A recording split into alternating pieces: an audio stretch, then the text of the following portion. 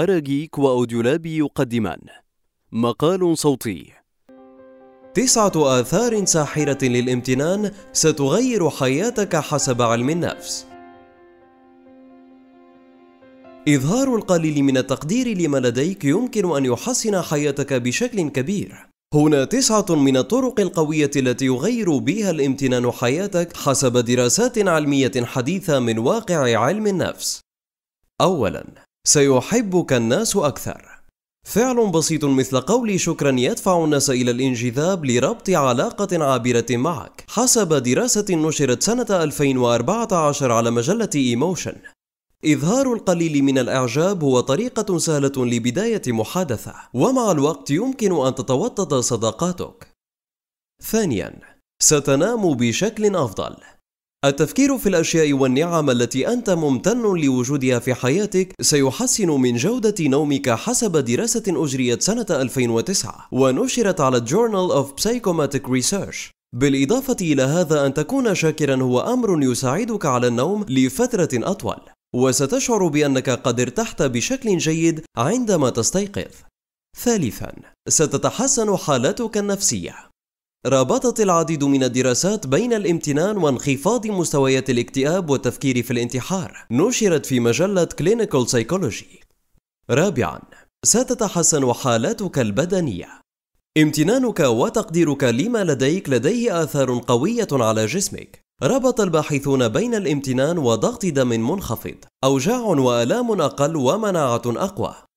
دراسة في سنة 2015 نشرت على مجلة Spirituality in Clinical Practice وجدت أن الناس الشاكرين لديهم أيضا صحة قلب أفضل من غيرهم.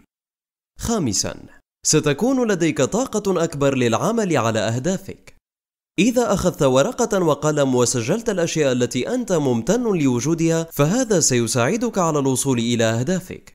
دراسة سنة 2003 نشرت في The Journal of Personality and Social Psychology وجدت أن طلبة المدارس الذين يحتفظون بدفتر لتسجيل الأشياء التي هم ممتنون لها لديهم مستويات أعلى من الفطنة، الحماس، الإصرار، الطاقة والانتباه مقارنة بنظرائهم. سادساً، ستكون قائداً أفضل. القادة الممتنون يحفزون موظفيهم ليكونوا أكثر إنتاجية. حسب الباحثين في مدرسة وارتن بجامعة بنسلفانيا، وجدت الدراسة أن الموظفين الذين يحصلون على الشكر من طرف مدرائهم يجنون المال 50% أكثر مقارنة بزملائهم الذين لا يتلقون نفس التقدير.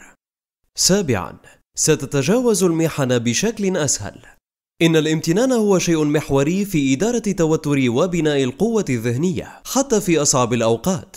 في سنة 2006 نشرت دراسة بمجلة أبحاث السلوك والعلاج Behavior Research and Therapy تقول إن المحاربين ممن شاركوا في حرب فيتنام والذين كان لديهم مستويات عالية من الامتنان تعرضوا لاضطرابات ما بعد الصدمة بشكل أقل من زملائهم.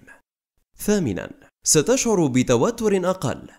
دراسة أجريت سنة 2006 ونشرت على مجلة Research on Aging وجدت أن كبار السن الذين كانوا ممتنين عاشوا التأثيرات السيئة للتوتر بشكل أقل مقارنة بغيرهم، حتى أولئك الذين عاشوا في ظروف صعبة مثل الفقر وتراكم التوتر، وهذا بفضل الامتنان.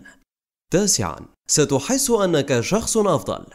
دراسات عديدة بما فيها دراسة سنة 2015 نشرت بمجلة Personality and Individual Differences ربطت بين الامتنان ومستويات عالية من التقدير الذاتي.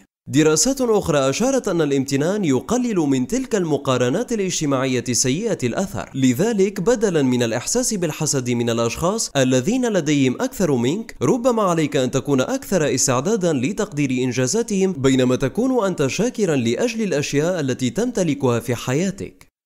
كيف تطور سلوك الامتنان لديك؟ هناك الكثير من الطرق لتعزيز الامتنان عندك، سواء اخترت أن تحصي النعم التي لديك في دفتر يومي أو قررت أن تتشارك امتنانك مع الآخرين. خذ بعض الدقائق لغرس الامتنان فيك. الشعور بالشكر يمكن أن يكون أبسط وأسرع الطرق لتحسين حياتك.